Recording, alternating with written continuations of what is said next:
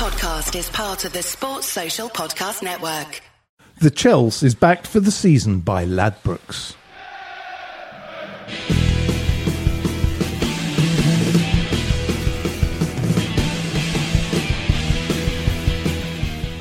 We are backed by Ladbrokes. Go to bet.chelseapodcast.net for exclusive specials and promotions that we have got you. Hello, good evening, and welcome to the Chelsea. Golly, we've got a packed room here, and some of them have turned up on time. And of course, one of them hasn't. We'll let you guess who when I've introduced all the guests. He's back, my inimitable co-host and very good friend, Mr. Andrew Saunders. What's the word you were looking for? Nemesis. No. Cock. Any of those would do, yes. So, you can't believe I said that. I think that's the first time I've ever said a rude word on the podcast. And I didn't mean it, actually. How are you, Andy? I'm all right. You look a bit phased. I'm fine. Okay, that's good. Alongside... Just since I've come in today, it's just been a sewer, really. A sewer. Oh, thank you. Free-flowing. Yes, free-flowing. And, talking of free-flowing, we have here the man who can utter nothing other than complete guff about how wonderful America is. No, I'm not going to do him. I'm doing you first. He's here. He's the magic timekeeper. He is our Swiss timing expert.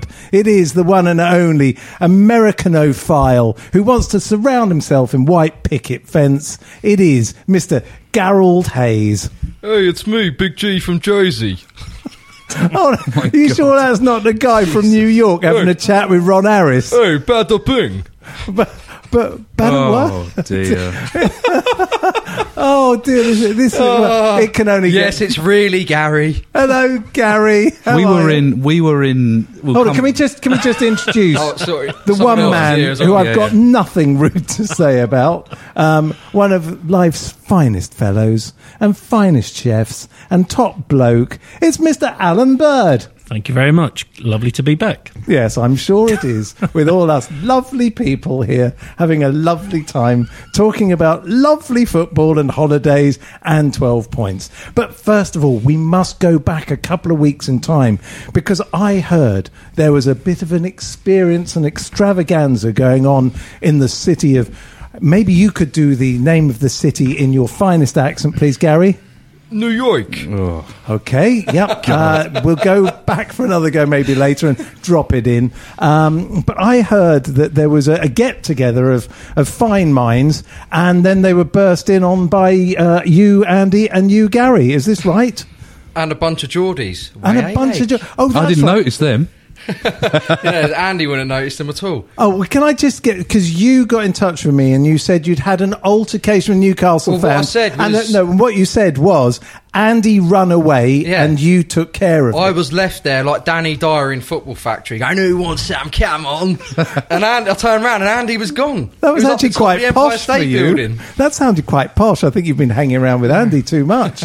We should set this all in context. Yes, please. I was over in New York on holiday, and Gary was in Vermont on holiday, but then I was on a road trip. On a road trip. So you were in New York fortuitously at the same time. Did you try any maple syrup while you were there? I did. It was appalling. Should I get onto that? Please don't. So I had been road tripping, and I went to New York for a day and met Andy, and then because my brothers lived there, we decided. So you must have gone to New York because you're a big Bruce Springsteen fan, yeah? Yeah. But I just didn't want to... Did you have tickets for I didn't want to Springsteen be on a mug. I didn't want to get mugged off and pay too much for the tickets. Did you have tickets for Springsteen on Broadway? No, I didn't. No, I did. Yeah. But I'll queue 12 hours, but I just won't pay a king's ransom for tickets. Did you show him your tickets? I did, yeah. And it's lucky I'm loaded, really, isn't it? So it didn't really matter to me. How much did they cost? A lot. How much? I'm loaded because I won't spend money on those tickets. Oh, are you telling me you didn't get them through official channels? No, I won the ballot. That's why there was a ballot for tickets. Bruce Springsteen is doing a series of very small theatre shows on Broadway. I mean, normally... Bruce Springsteen on Broadway. Yeah, normally he would... Inventive. I thought he was clever. Normally he would play Giant Stadium. He would play Wembley Stadium, but he's doing this very... interesting series of one-man shows which are scripted and in which he plays some of his key songs, and it's an amazing thing. But there was a global ballot and I got 2 tickets through the ballot, so that's why I went over there. I'm not the world's biggest Bruce Springsteen fan. My wife is, so that's why we went over. Gary is a massive Bruce Springsteen fan and was green with jealousy. So they didn't even cost you anything then, the tickets? No, I had to buy them, but they were expensive. How much? $400 each for the cheap ones. Well, that's all right. Did you think, I'll just get the cheap ones? Yeah. Were you allowed there was $800 and $400. Yeah, but I mean, it is an intimate setting, isn't it? So, It was totally worth it. Yeah. Yeah, I mean they were the face value prices. That wasn't me getting them off Viagogo or whatever. No. But then, of course, you've got flights Imagine and if you hotels did. and all the other stuff on top of it. But it was an amazing, amazing thing, but Gary was massively jealous. Oh, yeah. How do you I'm not feel? going to say I'm not. No. Yeah, I'm just going to wait till December the 19th when it comes out on Netflix. It's not the same, though, is it? $7.99 Really? a Because you know month. what? I can watch that as well, and it's not the same. It's not really. Andy, stuff you and your journey to New York Yeah. and seeing him live. I've seen it on Netflix. Ha! But Put that in I your pipe. enjoyed a journey across America, a journey into the inner self. It was like Joseph Conrad, Heart of Darkness. That's onanism, and it should be outlawed. So anyway, we met for a drink. We decided we would go and watch the Chelsea Newcastle game the next day in Midtown Manhattan in a little bar opposite the What was that bar called? Legends. It's got a good reputation. And then I watched the boxing in there a few years ago. It was Carl Froch against George Groves.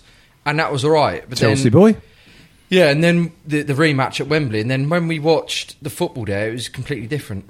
Yeah, well, we started off upstairs, didn't we? And we had Yeah. breakfast. It was rather Gary just pleasant. complained all the way through because he's such Pancakes a weren't that great. gastronome. Maple syrup wasn't And up we to watched the standard. Too runny. We watched the first half upstairs, and then we thought, let's go downstairs because downstairs is where But for some reason, they let both sets of fans in, so there were Newcastle fans and Chelsea fans in. Yeah, but in pubs, normally you get both I don't sets think they unless were it's... expecting it to be like it was, and then Chelsea fans started singing "You're just a small town in Sunderland." To And which I'll one- let Andy finish this bit off. Well, I put it on Twitter, and this girl was going, "But Newcastle isn't in Sunderland." And So I'm the like, joke's on you. yeah, and we were like, no, you're slightly missing the point. She's like, no, it's not in Sunderland. I'm like, yeah, but that's not the point. And so the I was joke. getting really quite exasperated about it. I don't know if it was a case of jet lag and coffee, but I was like, you're totally missing the point. She went, I'm from Sunderland, and I'm like, well, why are you supporting Newcastle? And it ended up being this became this big issue. And then after that, the Geordies had eyes only for Andy, and there's about 20 of them. And then when we scored, I was maybe a little over exuberant. Oh, so you were deliberately giving an extra show because that's what happens in a bar sometimes if you've had So banter. I was quite contained, really. Yeah, I was rather contained as well, actually. I thought it was all well and good until they scored. And then they jumped all over me. Yeah. They sort of jumped on me, and then I was like, I'm not having it. And so I kind of maybe reacted a bit. What did you do? Got a little bit cross. Flicked one of their caps off. I did. That Flicked one of their caps. that could have escalated things, couldn't it? I did regret it as soon as I'd done it. It was like, I shouldn't have done that.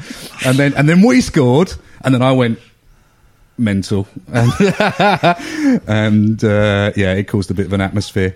And then Little Louise was in there hiding under a table going, and then, what's going on? And then at the end of the game, I wasn't very gracious. And then I left because I thought, actually, I could get beaten up here. I didn't leave. I went and stood outside. And Gary was like, let's have a photo with everybody. And I'm like, no. Well, I might get I was stabbed. stood there saying, because they were having a go at Andy, I was like, look, leave it out, stop it. And they're all looking over It's my not shoulder. worth it. Pointing at people. I was like, look, just chill out, you lost, it's all right, don't worry about it. And they're all looking over my shoulder, pointing. And then I was at suddenly the their top of the eyes went onto me, and they're all pointing at me, you Cockney, and all this. And I was like, I turned round and Andy weren't there. I was like, oh, right, I see, now. Yeah. And then what happened is all these Chelsea fans came over and were like, hey, man, you're Gary Hayes. I was like, yeah, it's me. Yeah. And then We didn't know you were from New Zealand. We had a big pic taken, and I was there going, Andy, come down. But then he weren't there, and then someone tweeted out a pic of me searching for Andy. And I'm like, I swear this is Gary Hayes. And I was like, yeah, it is me. Yeah, that's me. We did meet a couple of listeners over there. We met Joe Bingham and Marley. Shout out to them. They came up and had a lovely chat with us. And yeah, We saw a fat Diego Costa. we did. Saw a very fat Diego Costa. Did you get a photo? No. Well, he got a photo with me. Right, okay, but you don't have a photo of fat Well, Diego Costa. he- I would took it say on it his was phone. fun, but it was actually quite edgy, wasn't it? Yeah, but on the whole, I know we're joking. It was fun, but I just don't see what all the reputation is with this Legends bar. It wasn't as good as maybe if it was a Chelsea Arsenal or something like that, it might have been different. But it weren't as good as I thought it was going to be. Because when we met, it was like empty, wasn't it? Yeah. I was like, where is everyone? And they all seem to turn up at like. I just half-time. I don't like both sides, those sets of supporters in the same bar at that level. I like because it's quite an emotional game, isn't it? Yeah, but I mean, to be honest, I mean, most places I've Well, I don't travelled watch football outside in of- pubs. No, I don't normally, but I used to, and you get mixed fans. It's different usually. I take it a bit too seriously. That's my problem. Well, yes, you do. But there was a big fight in there. My brother watched England-Colombia in there. right, And he said after the penalties there was a big fight. right. And so apparently it's known for it. Mm. So I think that's where everyone goes up for a It's a small basement, so Yeah. you're right on top of each other. very, and very intimate. Yeah. So I don't know. I didn't think. Anyway, so we sort of that was our American adventure, wasn't it? Yeah, it was good. Then I went up and visited Trump Tower and the rest of it in my Chelsea shirt. Well, you didn't. Well, sorry, Trump Hotel. Gary sent me a picture going, "Oh, there's no policeman here." I'm like, "Because you're outside the hotel." Yeah, but I thought not they'd be the there. I Trump thought Tower. they'd be there as well because people would want to vandalise it or whatever. but I they went to weren't. Trump Tower and it was full of blokes with AR-15 Securities, yeah, and guns, yeah. and I wanted to take a photo. And they just, I looked at a bloke and he just slowly shook his head at me, and I walked on. And then Gary went, "Well, I'm here. There's nobody." I'm like, "You're at the hotel, you mug." But what it was, he saw you on your Trump rally. Yeah, That's the probably. problem. Whereas me, I'm just a Trump Anyway. supporter. Yeah. So you did the Newcastle game. Pence You and did the Newcastle game, presumably. Yes, we have. We've Yeah. done the Newcastle game. You were sorely missed, but we've been getting tales of legend and daring do from you guys. So it's nice to hear the full story, isn't it, Alan? Absolutely, yeah. Yeah. What about you? Who did you have a ruck with over the Newcastle game? Or have you been causing trouble in restaurants? No, nothing at all. Nothing No, at I've all. been well behaved. No. Okay. Wait, I missed the first game of the season. I missed the Arsenal game. So Bournemouth was my first game of the season at home. Okay, well, I mean, it was, it's. How have you found it getting into the season with 1 week between games and things? It's quite strange, What do you isn't mean it? 1 Not- week between games? Well, that we haven't got a midweek game. There's I a see full what you week mean, yeah. for training. That actually you see some sort of evolution of the side from week to week, as opposed to them having to play all the time and trying to sort things out. Like I said, the first game I'd been out of touch at the beginning of the season because I was working, but the Bournemouth game was the first game, and now we've got this international break, so it should be an interesting, to see how the team does develop over when it comes back into playing normal Premier League games and that regular sort of. Yeah, and gap what have you between thought of games. Sarri so far? I he's like what I handled saw. himself? Yeah, no, Are I you a like. Sarri ball enthusiast? No, I'm not a Sarri ball Please give it enthusiast a at better all. name. No, Better I hate, name It's is I hate the nonsense, term. isn't it? Yeah, nonsense. What does For a it guy mean? that's meant to have this beautiful approach to football, they label it Sarri ball. Come on. Why do you need to do that? No, I love the way that the team played on Saturday. I love the intensity of the side. The passing was brilliant. I was reading a stat earlier about we've got 10 players in the top 10 passers in the Premiership, which is pretty amazing considering the way that City play, and I think there's a couple of Liverpool players and there's one City player in there. So no, it was good to see, and I was really impressed with the way that the team played and the new players that are coming as well. Yeah, so all in all, it's a Very thumbs positive, up yeah. for Yeah, Sarri. absolutely. I mean, Andy, you were off playing for the what was it, Hampshire under-70s or something, weren't you? Cricket, was that right? No. Hertfordshire under-70s. No. No, Hertfordshire over 60s. No? What? Hertfordshire over 50s. Hey. There we go. How did you do? No, we don't do very well. We came second. Yeah, but how did you do personally? Oh, I'm a gun. Oh my I still get. You never lose it, Kerry. I don't remember you when you were Left arm filth. Left On the money. on the money. Boring batsman out. How many Yeah. did you get? In that game, one. One. Yeah. So you kind of didn't quite But I was have economical. the major gun. I was economical. Yeah, it had a bit of a silencer on it Yeah, yeah. and kept missing. Yeah, so I haven't been to a game yet. I haven't been to a game because it's been, I was away, and then it's. Can you imagine if that was me, what you'd say to me? Well, you're a massive plastic anyway, so it's like. So I'm now that the cricket season is over, Chelsea has my undivided attention. But I've watched 90 minutes of every game, and I've been impressed. I like the tempo. I like the intensity. I'm slightly concerned about the back four. Slightly concerned about David Luiz, I have to say, a little bit about how he fits into a back four. But, I'm loving that midfield of Jorginho and Kante and Kovacic. I have a slight concern.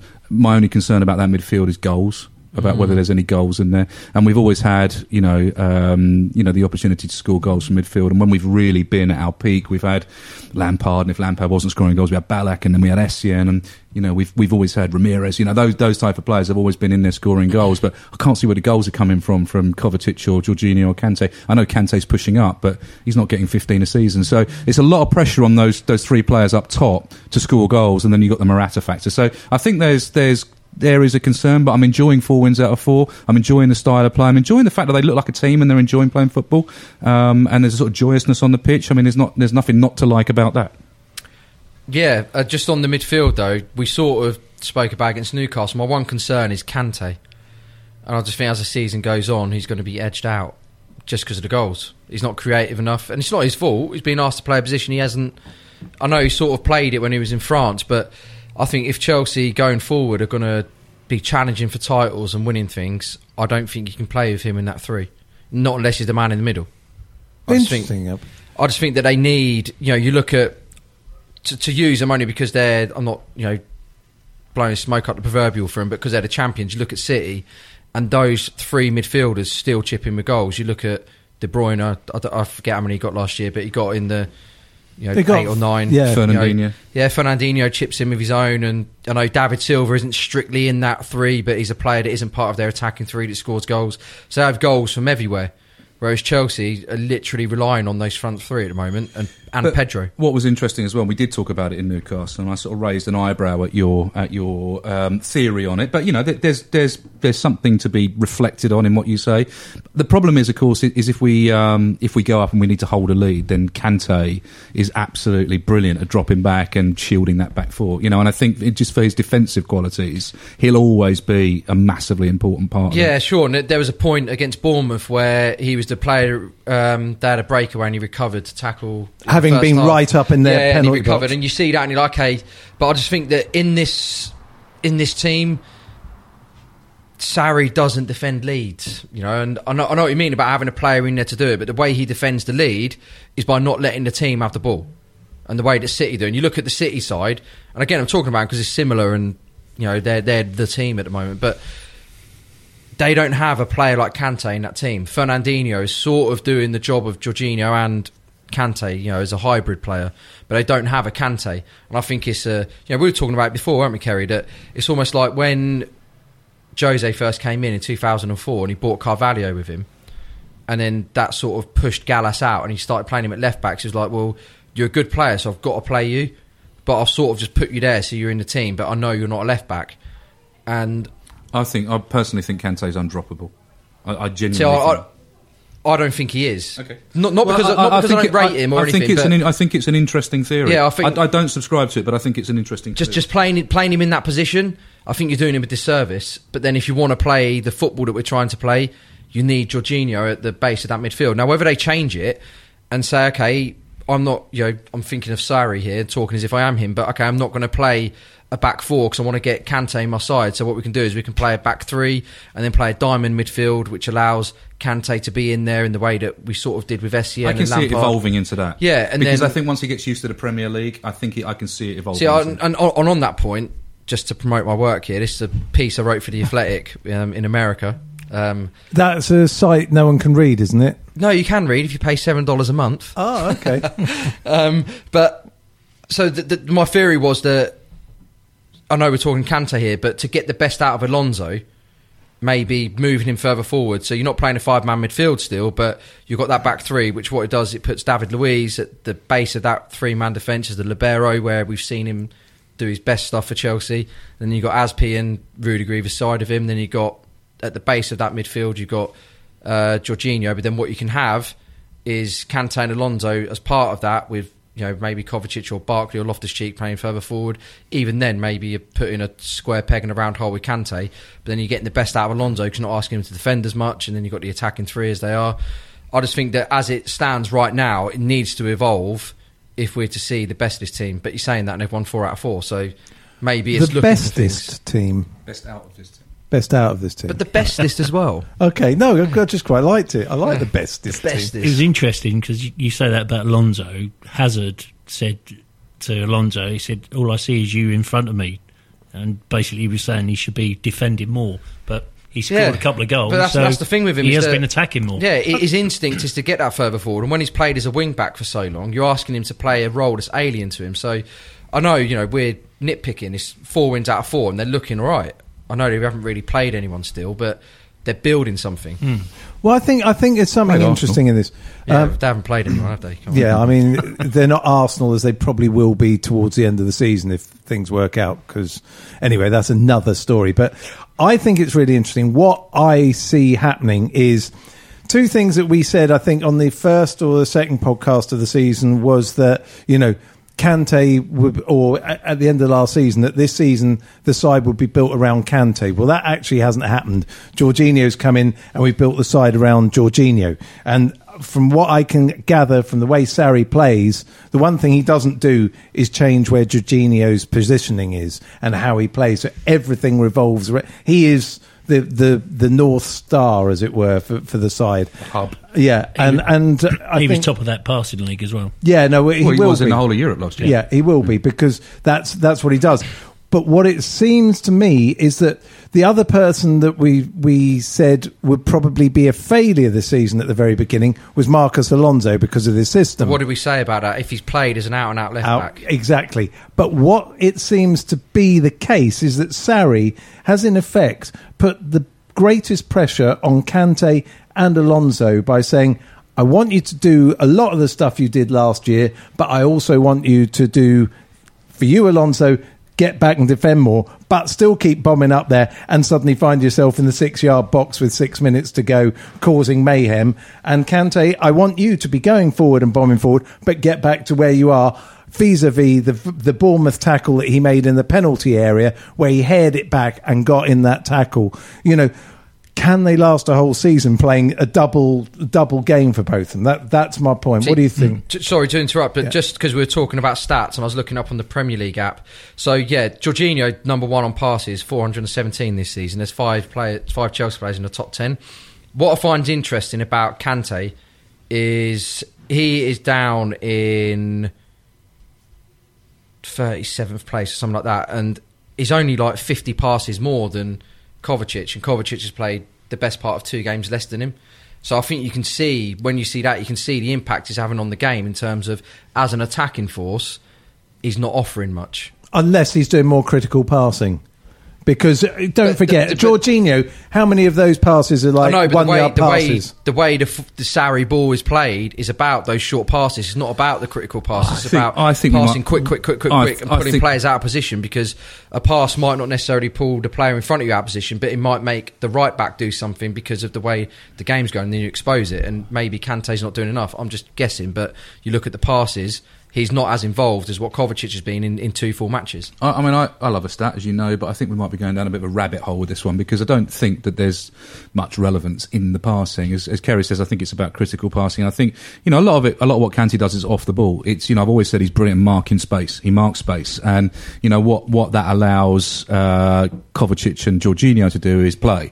Whereas if you've got Kante marking the space, being the outlet, being the player that will cover, then, I think that's a hugely important role. So I don't set a lot of store by that particular passing stat. I think it's interesting that so much of it goes through Jorginho. I think that's the interesting thing about that stat. But that we kind of knew that because he was the top passer in Europe last year. So nothing's changed on that level. I'm interested really, to talk about what's going to happen with our back 4, because to me it just looks wobbly. We haven't seen enough of our new goalkeeper to figure out what kind of an influence he has. Really hadn't to touch the ball, really. Watched it go past him for the Newcastle goal, and he hasn't really done a huge amount yet. So that's very much a work in progress, or wait and see. The back 4 concerns me a little bit, but for the fact that it's a back 4. In the Premier League, it just feels outdated. It just feels a bit outmoded. It doesn't feel like a dynamic system for us to play when we've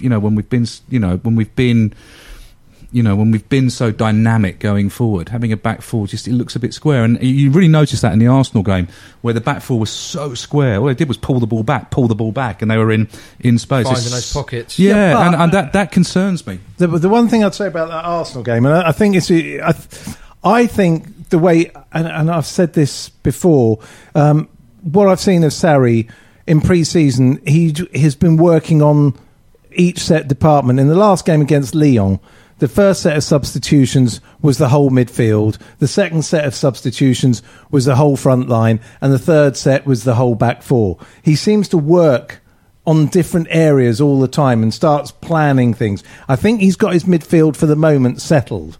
I think he's still obviously doing the same thing that every manager seems to do with us, which is it Pedro or is it Willian? Yeah. And going, I don't know, so we'll just swap them for a bit until he goes, you know what, you've bought your space. And we'll get on to Pedro in a bit, but yet again, I mean, I thought it was magnificent when he came on. But he's rubbish, though, isn't he? We should sell him. Yeah, exactly. But I think his main concern will be that back four. And interestingly, the point I'm trying to make is in that Arsenal game, everyone goes chaotic defending. It was awful. It was disgraceful. It was disgusting. There was space. There was this.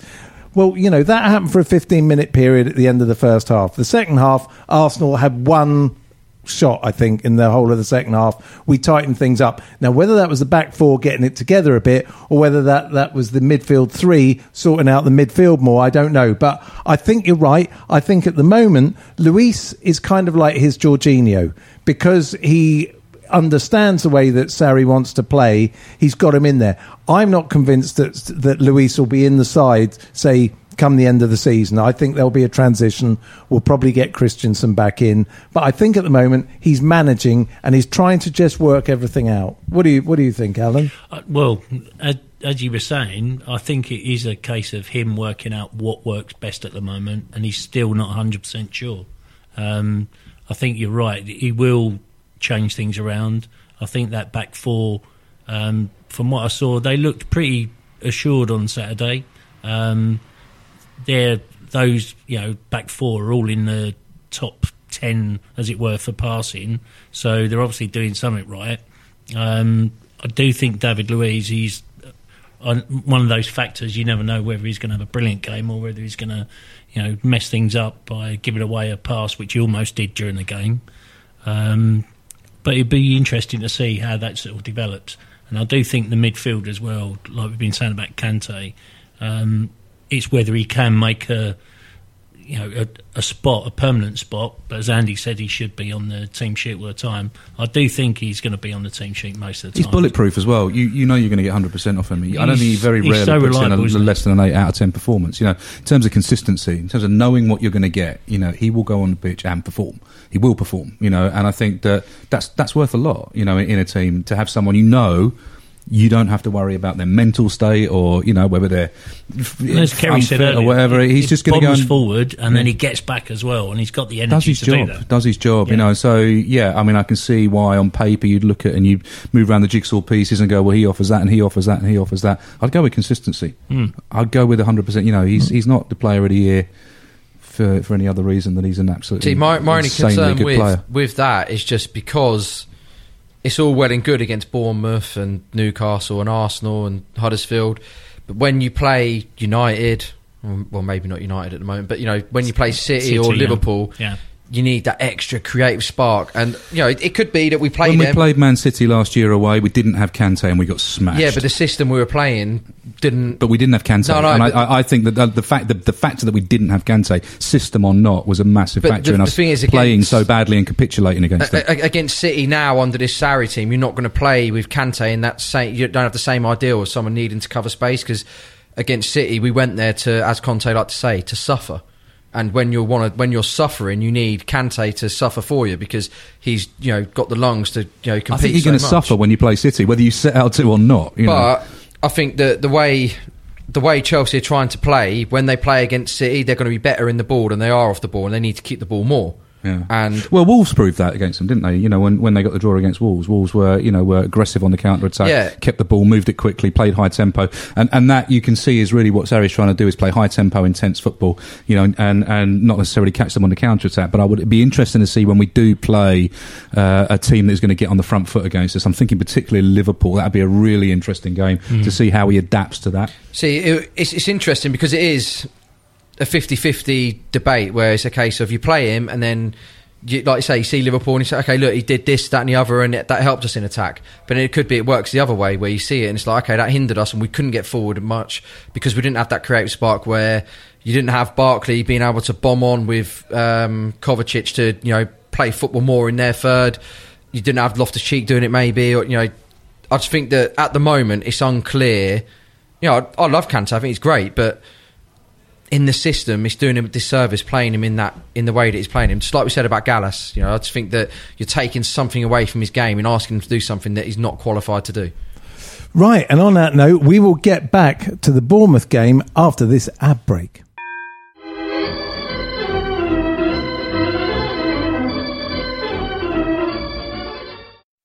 The Chels is backed for the season by Ladbrokes.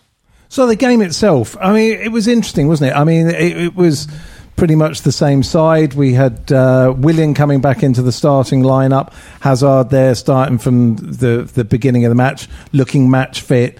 But it was really hard work because Bournemouth didn't play as open a game as we thought. We thought, it'll be a nice open game of football, and they didn't do it. They did a bit of a Newcastle. Were you surprised at that, Andy? A little bit, because they've got a very good record against us, Bournemouth. And in recent matches have caused us real problems, and caused us real problems by getting on the front foot and taking the game to us, and not being overawed by us, not being a team that treats us with too much respect, and that's worked for them. So, having seen what Newcastle did, which to be fair, they did a reasonable job of. Problem is, when you play that low block, when you play that sort of ultra defensive, if you get scored against, what do you do? You're broken then, aren't you? And they got a goal back, but then of course we went on and won it. That's the Newcastle game. But this game, it was frustrating because it felt to me like we were dominant without being dominant, if that makes any sense. We just didn't feel like we had enough final product to really make it count. And I think that's what sets us apart from maybe one or two teams above us, is that level of expectation for final product. And we can talk about individual players, but I think it's systemic within the team that we are really good at tempo, really good at holding the ball, really good at developing moves and getting up to the edge of the 18-yard box. But I think it's that final killer touch that we lack. It doesn't matter whether it's Bournemouth or whether it's Liverpool. If we can't put the ball in the net, then it's going to be pretty without reward. But I would say that, Bournemouth did actually defend pretty damn well. And I have a theory why they lost the game as well, which I'll say in a minute. But I can't remember. The people around me were saying, how many blocks have they put in? There were so many blocks through the game. I mean, they really defended with their lives, didn't they? And there was a lot of time wasting, wasn't there? Every time that's going to happen. Yeah. I'm never going to complain about it. No, it's but what up happens. until the point when we scored, they then suddenly speeded up again. But I think that up until our substitutions, we were trying that age-old thing where we try and pass the ball into the net. And then when he changed it around, then you saw the end result was, it was a bit more open. We scored. But I thought it was a little bit frustrating to that point when there wasn't any end product. And obviously when Morata went off, that was a big change, and you could see it felt a lot more positive. Well, it's interesting, isn't it? With Morata, I kind of feel sorry for him because I think we've said this before. He's making all the right runs, but nobody's picking him up, and he actually puts a hell of a shift in all game, and I don't think he's getting his rewards. We're not picking him up. When Giroud comes on, he just demands, "Come on, then throw it up to me." He has a different presence. It's easier to pick out because it's a ball taller, in the air. Well, he's equal, I suppose, in size, but the first thing he did was win a header, which Morata couldn't do all game. He plays with his back to goal, and Morata doesn't. And at the moment, we're playing a formation that kind of is asking him to play with his back to goal and either lay it off or turn into trouble. And if you're Costa or you're Drogba and you've got that brute mongrel force about you, and you can do that, then that's going to pay dividends. But Morata's, we've said before, he's a racehorse. He's somebody who needs the ball in the channel. But I think more importantly, he's brilliant in the air. Why aren't we putting balls in the box for him? Yeah. And it's like last year, the Azpilicueta diagonal ball against United, and several other teams Stoke as well. And there's several teams that used to sit against Spurs Leicester. As well, didn't it? Worked really well, and I think it was a little bit, and I don't want to make any kind of comparison, but I always remember when Arsenal bought Shamak, who by that point had the best aerial stats in Europe, had scored the most headed goals, and I don't think put one cross into the box. You know, you've bought a player that's dominant in the air, and you're asking him to, you know, to play on the ground. I think we, you know, looking at the striker, I think Morata's got work to do. I think he needs to, you know, to get a little bit more aggressive when he plays. I think, you know, he's starting to not roll around so much. I can see signs of life with him now. But we've got to play to his strengths. You know, he's a great player for either running onto the ball and finishing, poaching in the 6-yard box, or heading the ball. What he can't do is hold the ball up with 3 defenders around him and turn and expect to score. But I don't know if you saw the match of the day analysis that Hullet did. No.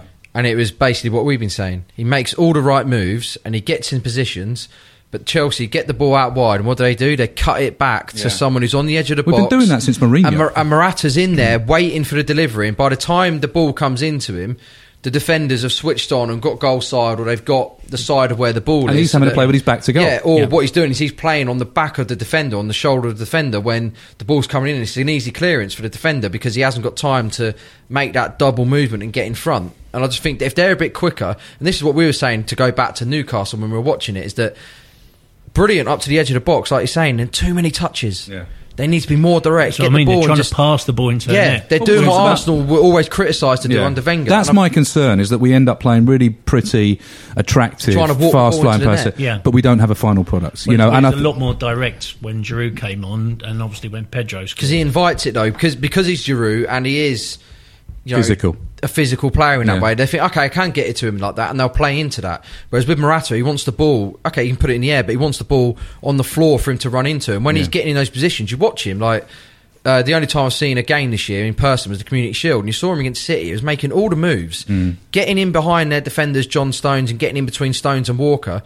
But they just weren't picking him out, and he was getting so frustrated. And you can understand why he gets frustrated. And I think people jump on his back and go, "Oh, you're a striker who scored 1 this season." It's like, no, but understand what he's trying to do. Having that quarterback in the team like Fabregas, you know, that's a miss, isn't it? When you've got a player like Fabregas, Jorginho should still be doing that because he's the new version of Fabregas. Apparently so. Yeah. Look, I think, you know, it's a good time to come on and talk about Pedro and talk about final products. I mean, a lot of people were incredibly critical of us re-signing Pedro. It's bed blocking, it's stopping the youth coming through. Why are we re-signing these ageing players? You know, what's Pedro ever done? You know, I said at the time, he's a brilliant squad player. You know, he's won everything. He's performed at the highest level in the biggest stadiums. Nothing phases Pedro. I don't think you can argue that he gives 100% every time he gets on the pitch. You may criticise his touch, you may criticise his, but you cannot criticise his work rate. He's an absolute, you know, tank in, you know, when he gets on the pitch in terms of, you know, work rate. And I think, you know, the fact that he's getting into positions and finishing just proves what an important player he is for us. No, I'd agree. Pedro, for me, just gives you everything. And when he's one of those as well, is whenever he either starts a game, he starts the game really quickly. Whenever he comes on as a substitute, he does something very quickly. Whatever point of a game he starts at, he does something quite instantly. It's quite interesting with him. He brings energy to the team. Yeah, he does. You know, he's a different player to Willian. I mean, I always criticise Willian because, you know, I genuinely... Well, I don't always criticise him. He's a fantastic player. But if there is a criticism of Willian, I think it is his final product, and sometimes his final decision-making at the very critical moment, whether to pass or whether to shoot, you know. And I think that Pedro... I think he's ahead of him at that level. Maybe Pedro doesn't give you as much, you know, physicality as Willian does, and maybe William's maybe a little bit more creative, but I think Pedro gives you something direct that's really important in this team. The odd thing was also for me where I thought Bournemouth lost it was our substitutions were good and they all came on. I thought Ruben showed a lot of power and showed a lot of energy surging through when he came on. But I also thought Bournemouth seemed to have a plan, which was let's try and get to 70 minutes at 0-0. And then if we're still in the game, we'll take the game to them and try and surprise them. And they suddenly started attacking us. And they lost the ball immediately, and then we started bombing through, and they committed the foul from which we scored. But because they'd been caught out of position, it gave the game away for me. I thought it was a strange thing for Bournemouth to do, and they weren't all geared up for it. And it handed the game. Which one? Was it? What happened in it? I can't remember. Which penalty? What penalty? What happened? The Alonso. That was in the...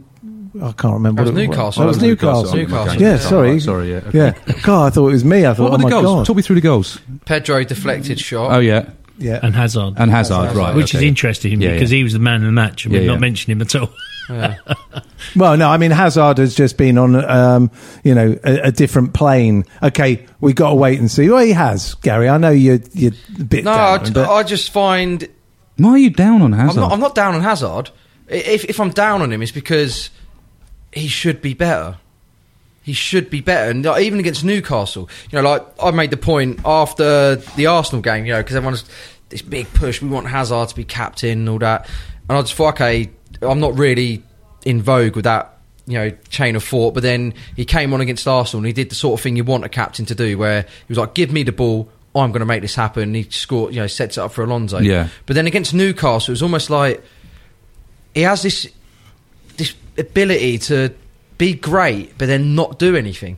And we even saw like at the end of the first half where Kante puts him in, and the goal's just screaming for him to shoot. As he comes in on the goalkeeper on Dubravka, but then he controls it and then wants to set someone else up. I'm just like, just be more direct and do something. It just really. Frustration is probably the way to describe it. It's not a dislike of him or being No, down on him. I was find looking, I was thinking, you've got everything. He should score a lot more goals. You've We've got always everything said, to be incredible. We've been saying and that. you're just not quite there. We've Well- been saying it for 6 years. And it that he just- should it just score more annoys goals. me. And let's not forget, Sarri doesn't speak much and doesn't speak overly, but what he says is interesting. What he said about Ruben Loftus-Cheek becoming a better player tactically and keeping involved in the game the whole time. He's also said that he will make Hazard a better player. Now, for me, you read between the lines, he gets what you're saying about Hazard. He can see what could be done. And that's what you hope from a manager, isn't it? That not only do they just come in and go, this is how I play now, but also they turn what you've got there into better players. Well, I think he has to, because we've already mentioned it. We need goals, and from Hazard particularly, we need between 15 and 20 goals. I think more. I think more. Yeah, well, It I'm reminds being me- conservative, but we need a lot of goals from him. And the idea of him not shooting is something we've talked He's about not selfish ever enough, since is he's he? been at the club, and ever since we've been doing this podcast with him at the club. We've said that he is not selfish enough. He doesn't shoot. He's not direct enough. I don't know whether it's a confidence thing. He doesn't want to look silly by missing.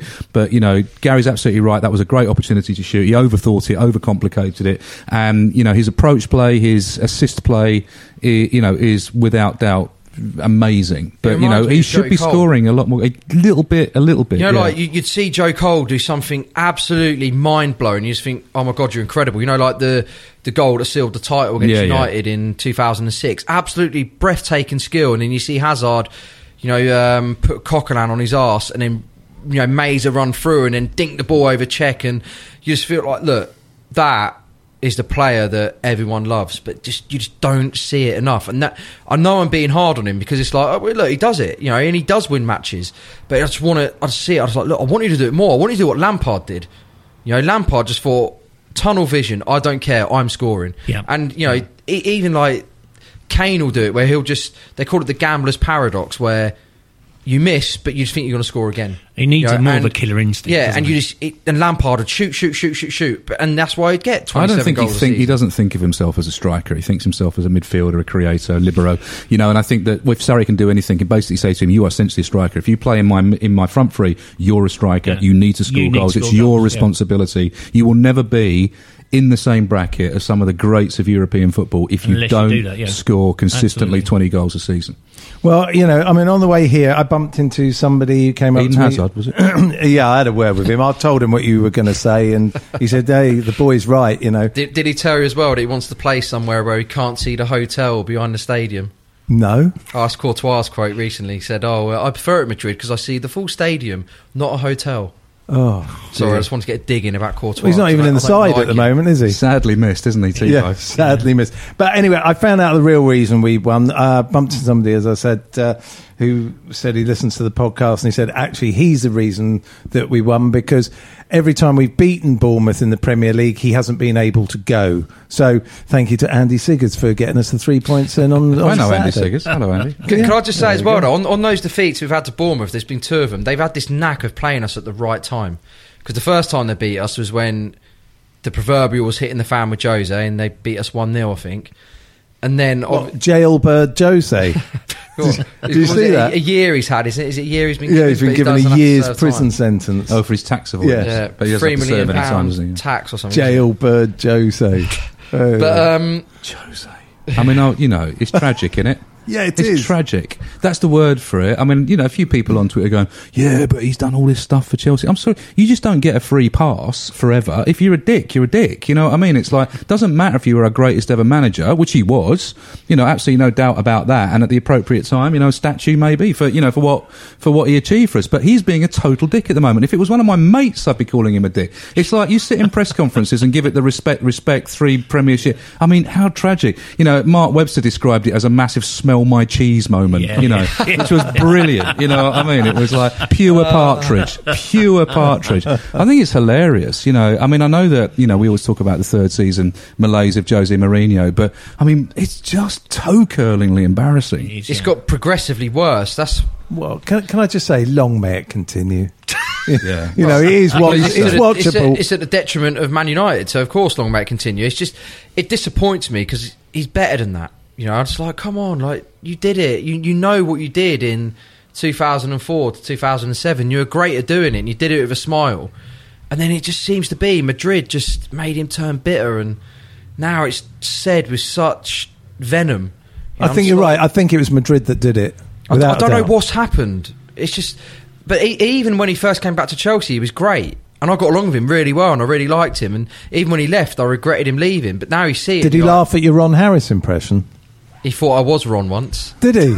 Oh. Has Andy ever heard your I've Ron never Harris? heard your Ron Harris impression. Go on. Please, no. He doesn't listen to the podcast. Not when he's not on it? Ron will come in later. Oh, okay. When we have to predict the scores. All right. Okay, well, we should move on. Last mention I as will well. say, just on his accents, when we met the nice people in the bar in New York, they did comment on his New Zealand accent and say it was disgraceful. Yeah, but they're Americans. Even people in They America. haven't even been to New Zealand. Go to New Zealand. Even people in America were appalled by Go our to New Zealand and you'll be walking around thinking I'm talking to you. You'll be like, where's Gary? Is that Gary on the tannoy there in Tesco? You're like, what's going on here? bro. Oh, come on, bro. Oh, dear, oh, Lord. It must be that time of the podcast. Well, I mean, we're not here next week because it's International Week. So Ooh, I hate the International Week. Oh, you're back. You love the World Cup, though. I enjoyed the World Cup.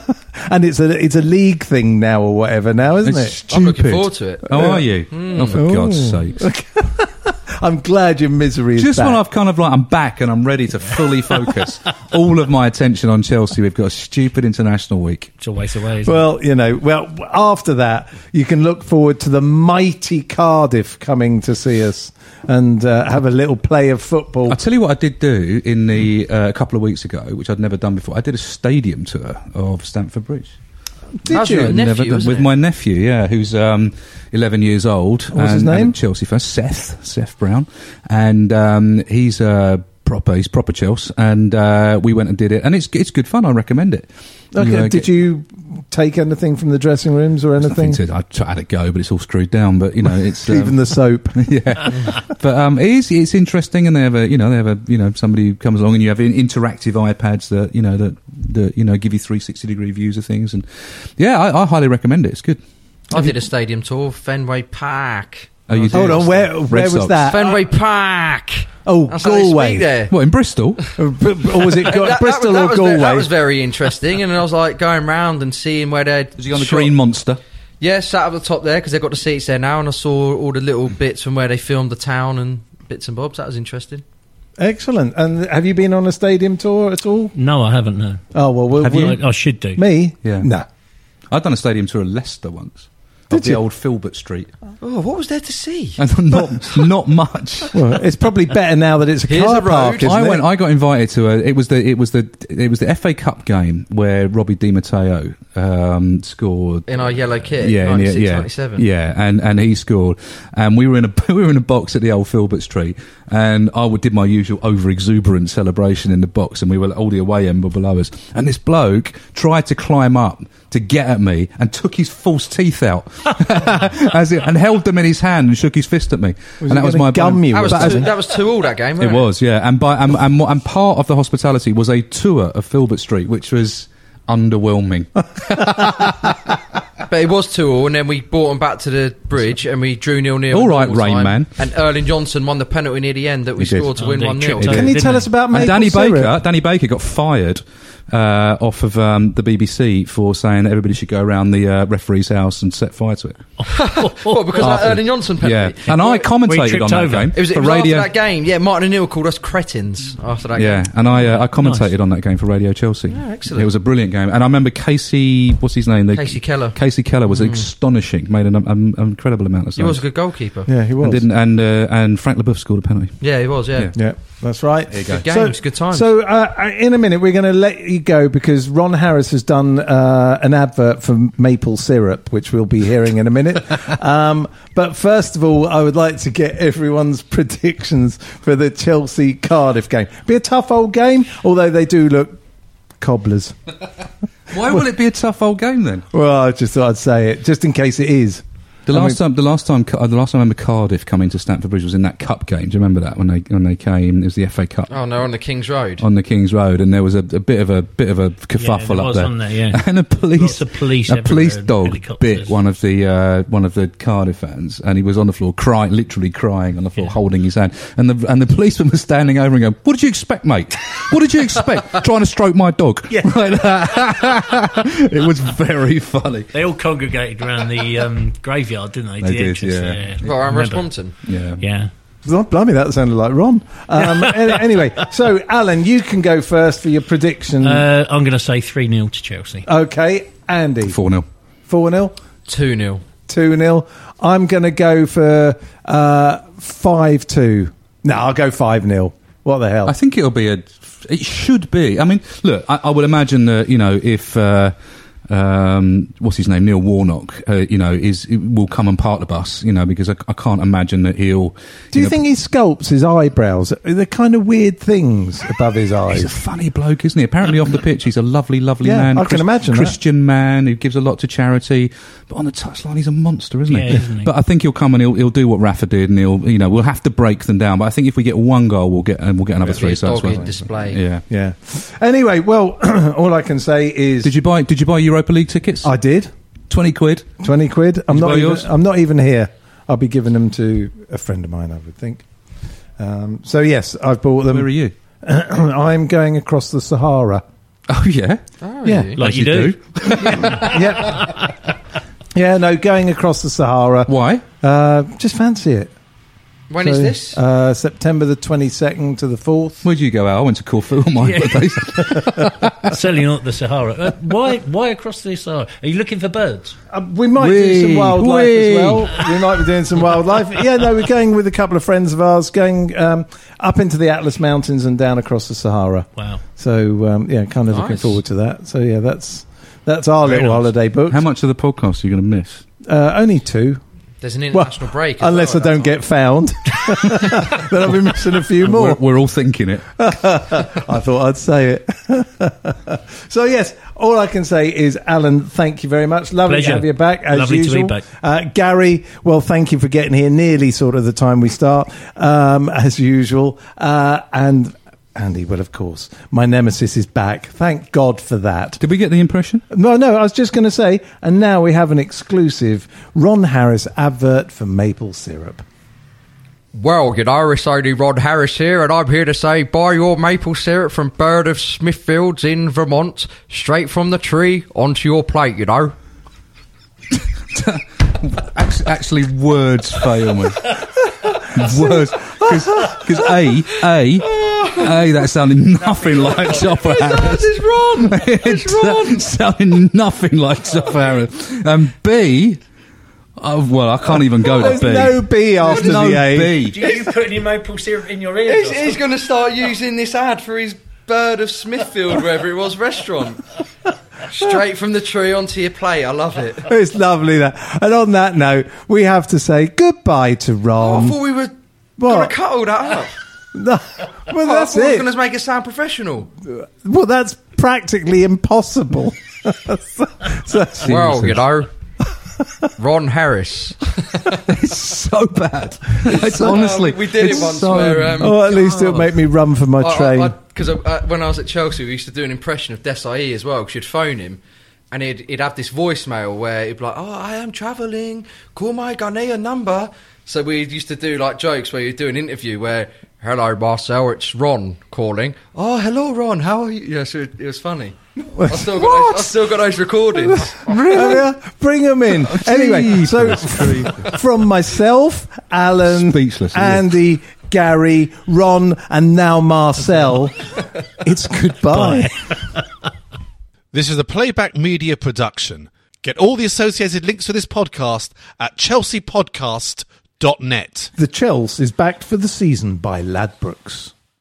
Sports Social Podcast Network.